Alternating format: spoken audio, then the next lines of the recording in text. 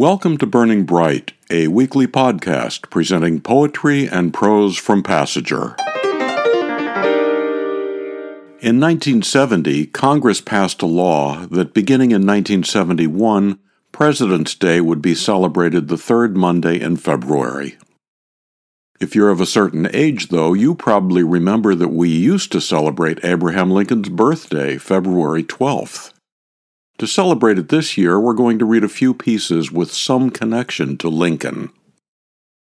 Joel Savashinsky said that after he retired, he moved to the Pacific Northwest and came to appreciate the region's forests, islands, mountains, and coasts.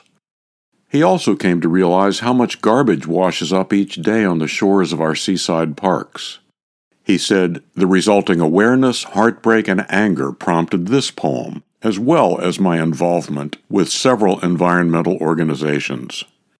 Here's High Tide, the Rack Line at Lincoln Park Beach, Puget Sound.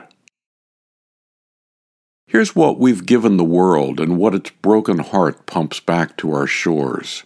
The bright bauble of plastic floats, the birds strangled in nylon string, blind fish, and small shards from the sand-smoothed glass of neglect.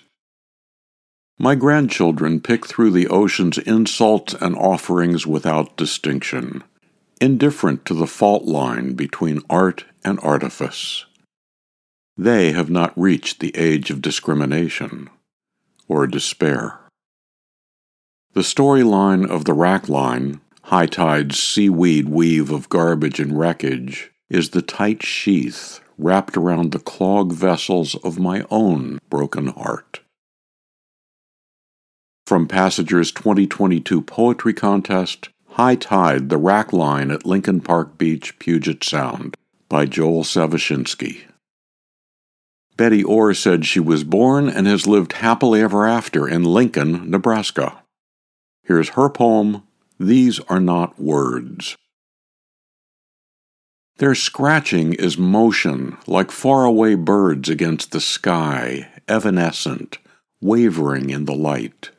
Or stones in a waterway changing the sound, redirecting the flow.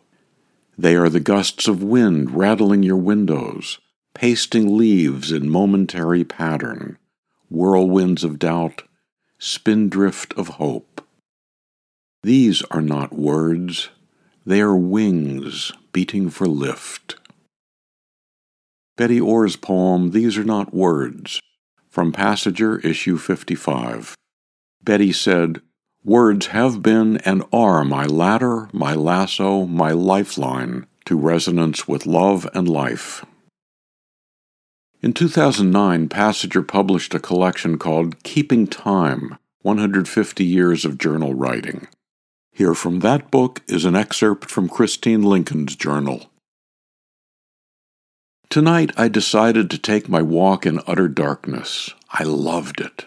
There is something delicious in being completely surrounded by blackness. One by one I turned off all the lights except the brightest. I waited until I was standing near the middle of the room before switching off the last and brightest lamp, throwing the room into darkness before my eyes had time to adjust. It was so black I could see nothing, not even my own body. And even though I know this house as intimately as I know the lines on the palms of my hands, I was instantly disoriented. In the darkness, possibilities grow. Where before I was surrounded by the familiar, I am thrown into a place where someone could be lurking in the corner of the room waiting to pounce. The floor could have caved in without my knowing it. If I take a step forward, I might fall to my death to the basement floor. In the darkness, fear fills me. It starts in my belly like tendrils of some living thing, growing, spreading into the tops of my legs. I am rooted to this place where I know I am safe, unmoving in the darkness. And then something happens. The same darkness that at first frightened me now begins to comfort me.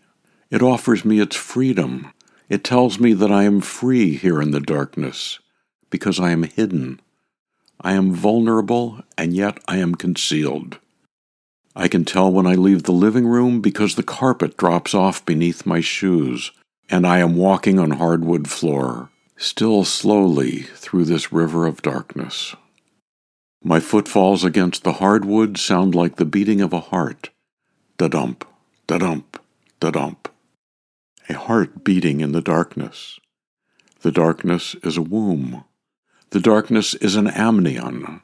It is a place of unlimited potential, an incubator of ideas. The place of fear, yes, but also imagination and creativity. A place of protection and freedom and life. This darkness is an amnion. An excerpt from Christine Lincoln's journal. Christine said, "I have always kept a written journal of one kind or another. A diary when I was a pigtailed girl, a mother's journey when I was pregnant with my son, a dream journal, a spiritual journal. Now," she said, she keeps a creative journal, taking those things that have happened, the joy and the suffering, the sorrow and the fear, and transforming them into something beautiful. By the way, you may recognize Christine's name. Last year, she guest-edited Passager's special journal issue about trauma. To buy Keeping Time, 150 Years of Journal Writing, or to subscribe to or learn more about Passager and its commitment to writers over 50, go to PassagerBooks.com. You can download Burning Bright from Spotify, Apple and Google Podcasts, and various other podcast apps. For Kendra, Mary, Christine, Roseanne, and the rest of the Passager staff, I'm John Shore.